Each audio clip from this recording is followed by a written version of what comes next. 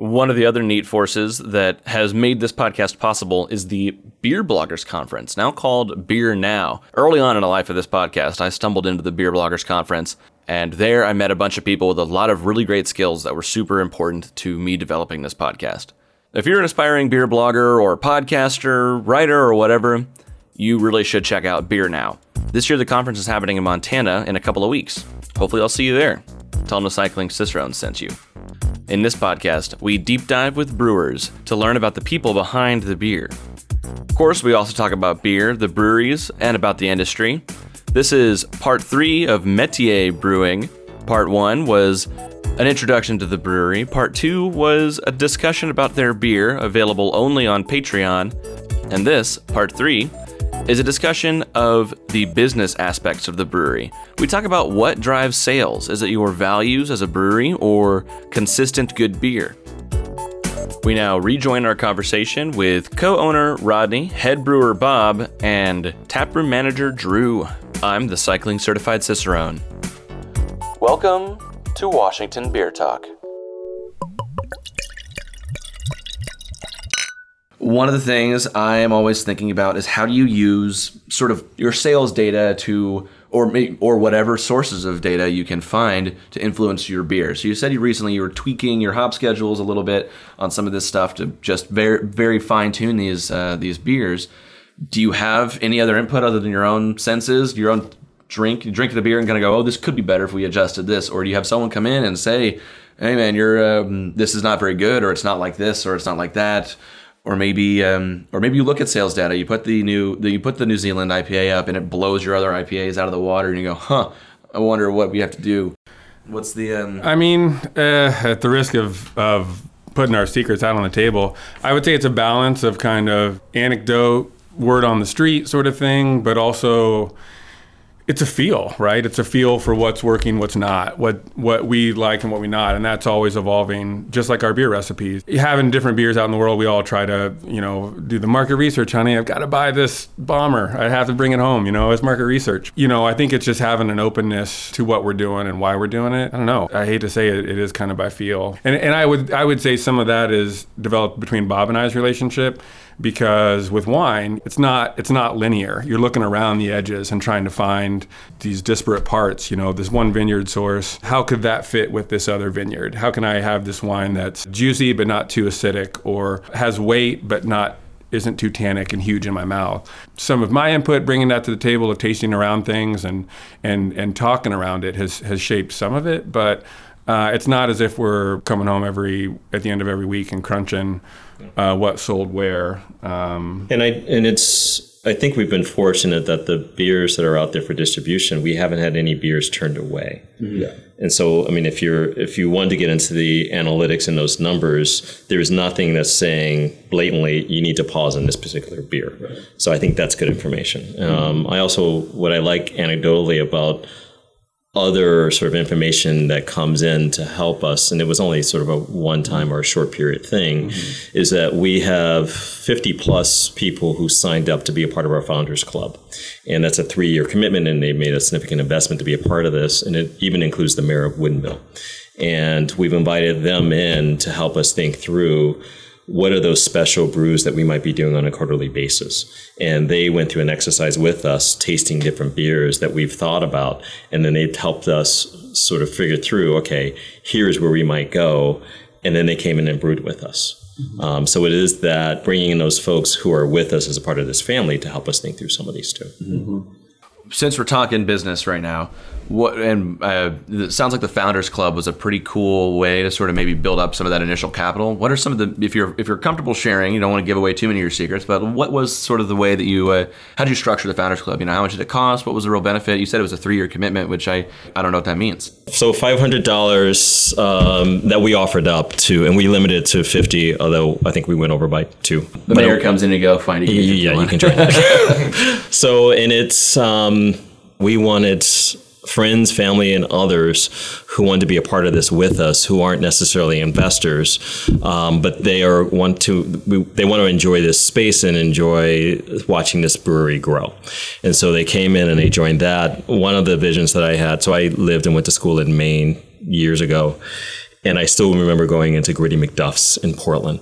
And what I loved when I may have been 21 at the time. What I loved at that point was walking into Gritty McDuff's and seeing Imperial pints with people's names on them hanging in the ceiling. And that was that moment of like, I want to see that in a place that I'm a part of at some point. And so that stayed with me. And so all of our Founders Club members actually have their names engraved on their mugs.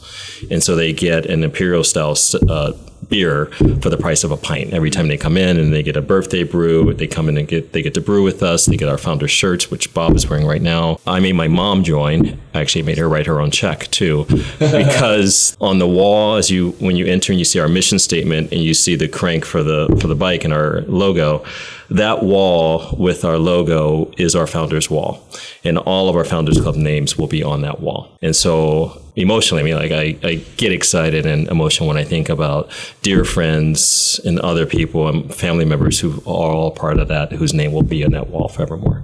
You mentioned earlier that you guys have a lower price point and low to mid price point for your kegs that you're selling. What is that price point? How does that work? How did you decide that? I mean, deciding to charge more for a beer, these margins are a complicated thing. Tell me about the thought process. I mean, it's based on what our ingredients cost. If we do really lean into something that costs more, then that pricing will reflect that, or alcohol by volume reflects that. For the most part, it was looking at what's in the marketplace, trying to find something that made sense for us.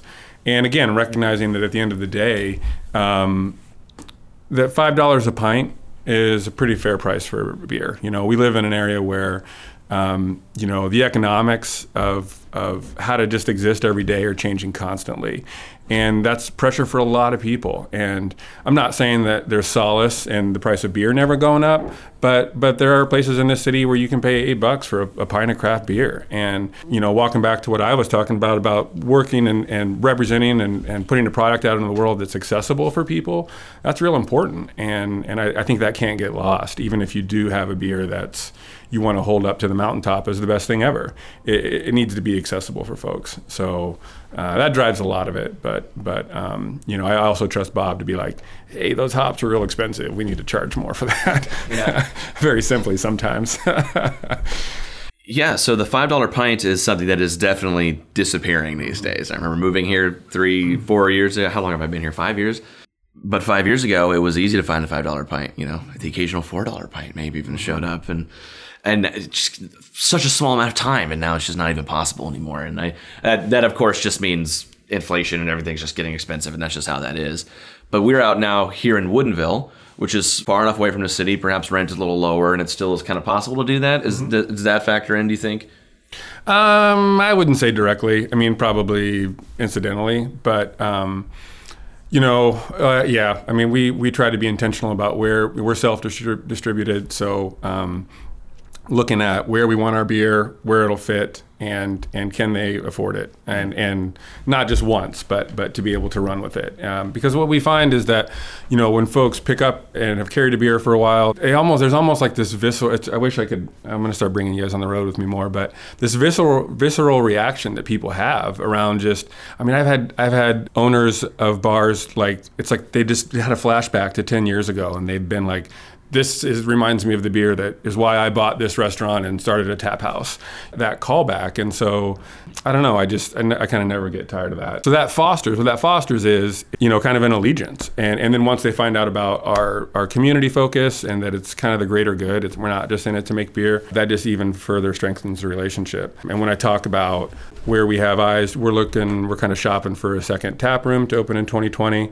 We have eyes on kind of the South Seattle, South Sound area as folks are getting pushed that way. And so when I talk about that and being forward thinking about that, I think we're all looking for how do we continue our lives in this place that we love, and how do we make it work? And again, I'm not saying that the price of beer changes that for everyone, but it's a small thing in a day where you might be feeling a lot of pressure around other financial stresses, and to have that be something that is just there for you, it plays some sort of a role, I think.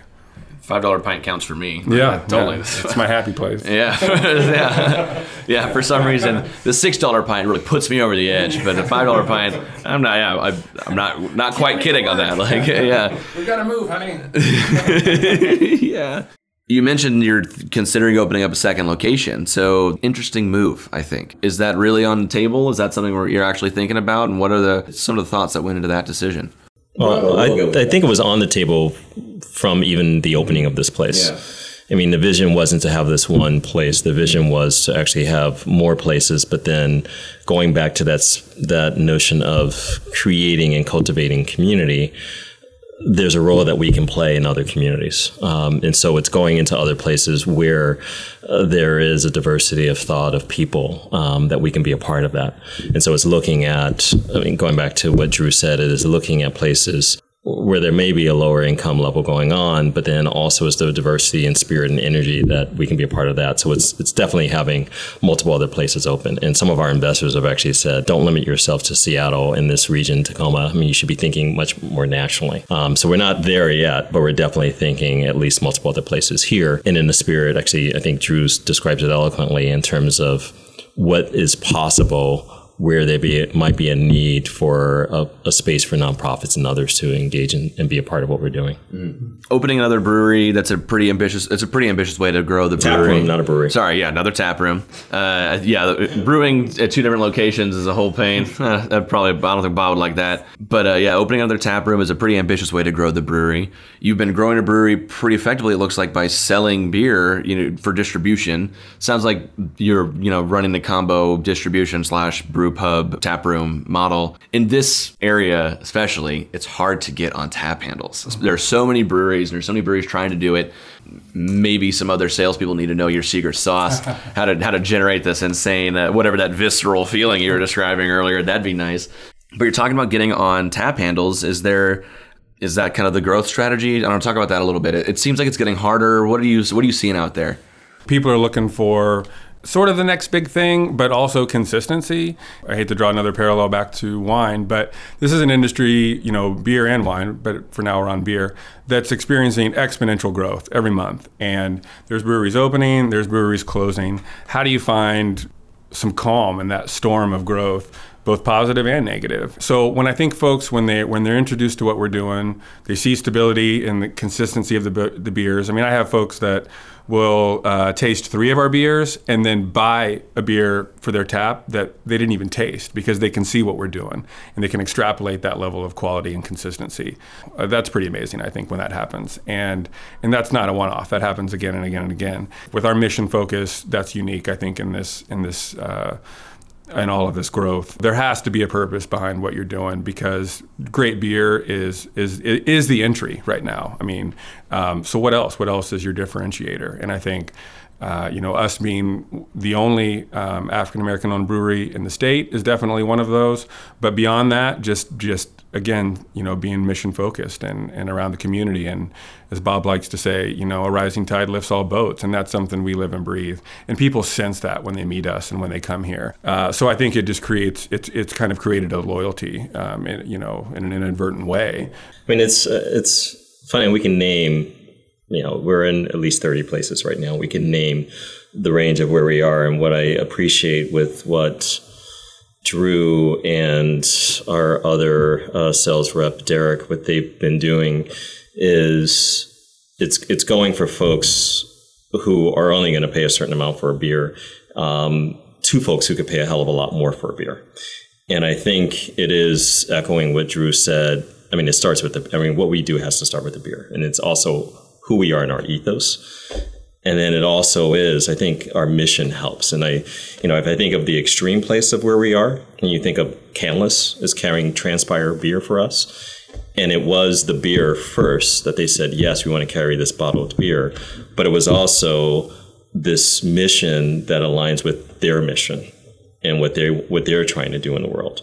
And so that gave us access to a Canlis. But I love the range of where we show up with our beer. And just a quick shout out to Ray's. In my dad's eyes, I became a success when I said, they're pouring at Ray's Boathouse. Oh, Ray's. Oh, good job, Bob. So thank you, Derek, for getting it in there. Thank you, Ray's, for having.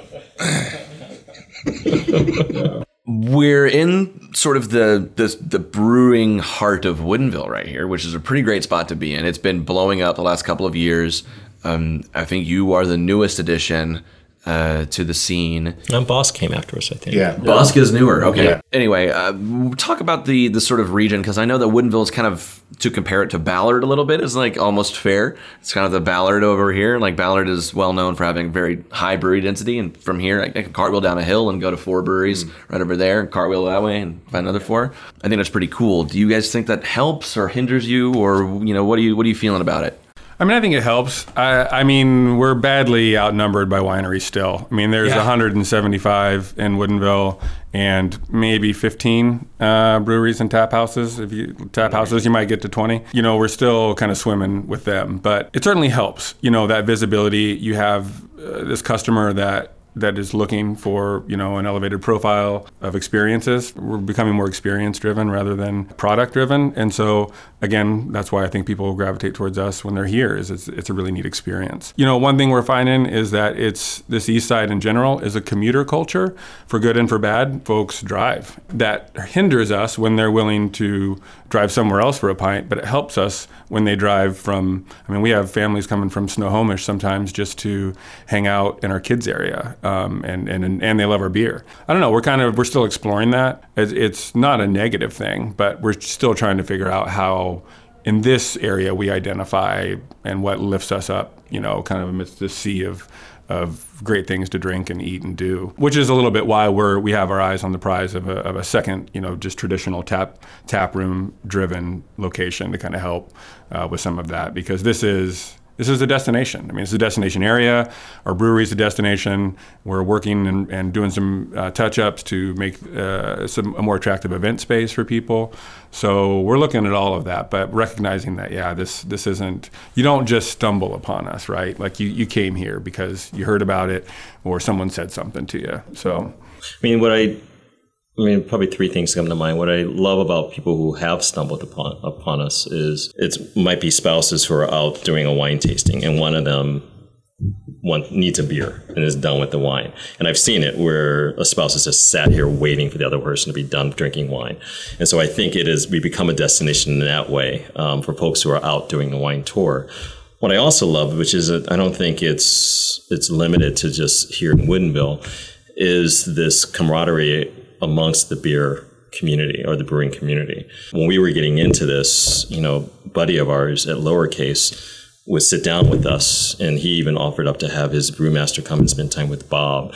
And we actually went and spent time checking out his place. And here in Woodinville, I think about the folks who've come in, seeing that the guys from Karen sent them over here, or the guys at Good Brewing said, you got to check out this place. And we do the same with the other places. But there is that community that exists here, too, amongst the breweries. Mm-hmm. But I think that's a part of what makes this work, too. Mm-hmm. To that end, what breweries would you point people to from here? If people come here and they like this, where would you say is the next best place to go to? I do like Good Brewing. It's like an intimate, cool space, and what he's doing, making his own. He makes some good beer. He made his own canning machine, which we should take from him. And he's just a good guy. So that would be the top on my list. Okay. Yeah. All right. We've been chatting here for a while, so I got a lightning round, a couple of questions to wrap this bad boy up. First question: what is your very favorite beer? Maybe not your favorite beer all the time or now, but maybe the beer that turned you into the drinker you are today. Sierra Nevada Pale Ale. Hook, line, and sinker. Tell us the story. I don't know. That's just the beer. I can't tell you when it was, but I can tell you that was the beer that's like, oh, there's different kinds of beer. That, there's that stuff Dad drinks, and then there's this stuff. Yeah. It was one of those. I think for me, it's Bridgeport, and it was my first trip out to the Northwest, and I was just biking all around Portland, and I was with a buddy of mine from college, and it was at the moment when Bridgeport was the only thing. What is that name? In the Pearl District. There was nothing else. It was like warehouse. So I just remember biking for like a half a mile. I was like, dude, where the fuck are you taking me? And we show up at this small, cool industrial brewery, and it was Bridgeport, and the IPA was amazing, and that was the beginning of it for me. For me, I'm going to walk all the way back to Kansas. We had this really great brewery in Lawrence, where I'm from, called Free State Brewing. And they started in the late 80s. And at the time, they were the first brewery established in Kansas since Prohibition. You know, I wasn't of legal drinking age when they opened, but when I was in college, it was a standard for us to go down and get a growler fill, or on Monday nights they did an industry night that was just cheap beer.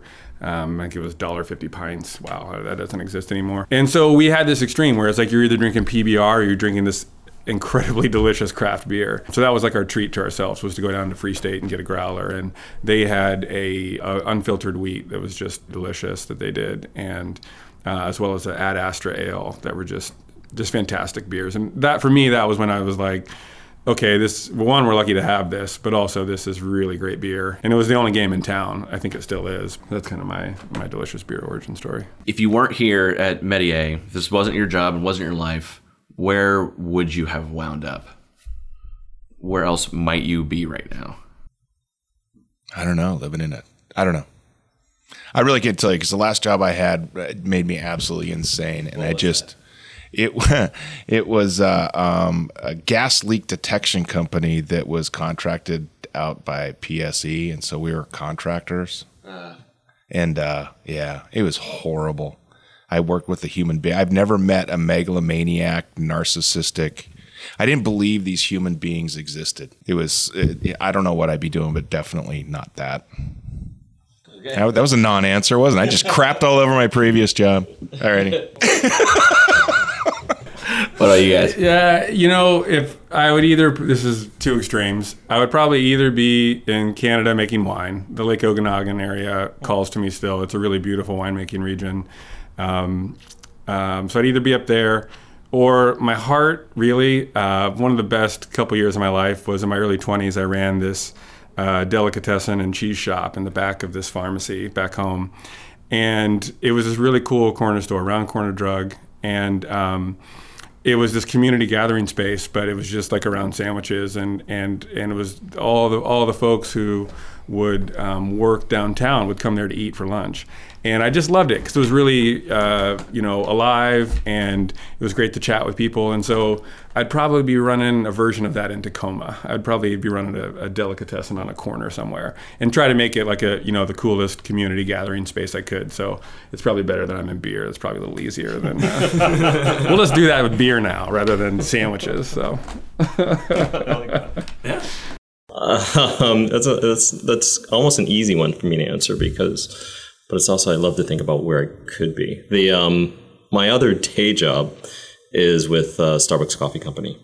And in fact, if you like our Nitro Code Brew, it's our homage to Starbucks because it's one of their special brews, coffee. So for my day job, it's almost anchored. It's very much anchored in what I do here. I mean, I think I've been fortunate in that I've been on a path of really being mindful of and intentional about what purpose I have and what I want to do. And my work is always, for the last several years, has been about what's truly the role of a responsible corporation or a responsible business. And my work at Starbucks is to help lead us in what it means to be a responsible business. So that's what I do daytime. If I weren't there, I'd probably be doing that elsewhere, or I'd be driving in a VW van with my bike along a coast somewhere random. Or bartending at Griffey McDuff. Gritty McDuff. I thought about my answer more. Okay. Before Darren met me, my wife and I was thinking about getting into baking. Huh. Like running a bakery. Yeah, baking. Yeah. Bread things. Yeah. Obviously, my baking vocabulary is as good as my smell vocabulary. I'd open one of those things where you make bread things. Yeah. So are you still on city council? Yes. In which town? City of Briar. And is your vocabulary stronger for the council? No. Okay, just curious. I'm very disruptive at those. I suspect you would be. That's a hoot. And shout out to Civics. I happen to live in a very small town, Briar, Washington. If you happen to live in a small town or any community you're in, and you want to see change in your community, volunteer, get in contact with your local government, get involved. You are the government. You are the city. Okay, I'm off my soapbox. That's now. good. That fits for us too. Yeah, well, yeah. People don't really think about how you can do that. How all you need to do is plug into the right people, and suddenly you have a voice and can say what you want to say and change what you want to change. And the reason why I'm on the city council is I showed up at meetings with complaints, and I showed up enough times, and I'm the only person that showed up that they made me go sit on the other side of the table. There you go. And so all you got to do is show up. Nobody shows up. You have an incredible impact if you do. Yeah. You mentioned the getting in a VW van and just driving around with a bike. I'm always just one straw away from doing that.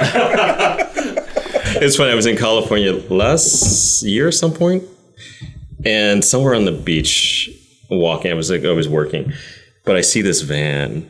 And I'm just admiring it. I'm just like looking. I walk around it. I circle it 2 or 3 times. Leave a note on it. Yeah, I almost did, but then someone knocked from a window behind me, and I didn't realize I was in my own world with this van. And the guy yells out from this restaurant, "It's like, it's for sale if you want it." And I seriously was like, "Fuck, I could do this." Oh man, that would have been the best I if know. you came back from that vacation. I know. with a van. One more question, then we're done. You mentioned You that. realize you said that a few times. Let me start. Lightning round. I know overtime. I'm so weak, but I only say it once in the final version. There you go. Editing's wonderful. We should do a drunk version of this. This is like kind of cool. That would be a lot of fun. Call it 3 pints deep. Yeah. Oh man, yeah. That. It's harder to get people on board to do that because you can't come to the brewery during working hours. But damn, that's a good idea. You mentioned that Starbucks has like a brewer's roast or something like that? No, well, the coffee that we're doing, I think it's number 11 or number 21, and it's one of the special reserve coffees. Okay. And so that's what we have in our for our nitro. But then we also used it. We didn't use that blend. We used another blend from Starbucks for which beer was that? We finished it with the was it the pale stout? Oh, yeah. Yeah, it was for the pale stout that was on nitro. Yeah. So you try to get a little coffee flavor without the color in it. I'm Andrew Bieber. I'm Bob Thorpe. I'm Drew Dillingham, And I'm Rodney Hines. and this is 3 pints deep. Thank you so much, everyone. It was a pleasure hanging out with you. What do you say we go grab a beer? Sounds great. All right. After this episode was recorded, I was told that Bob has stepped away from the brewery. We wish him luck in his future endeavors. Thank you so much to Bob, Rodney, and Drew. I'll see you again soon at Medi-A. Washington Beer Talk is possible because of Patreon.com. We post 1 episode every other week, but if you like the podcast, you can have access to an episode every week, exclusive only to Patreon supporters. Go to patreon.com/cyclingcicerone to gain access to more episodes, Cycling Cicerone swag, and all kinds of other neat perks.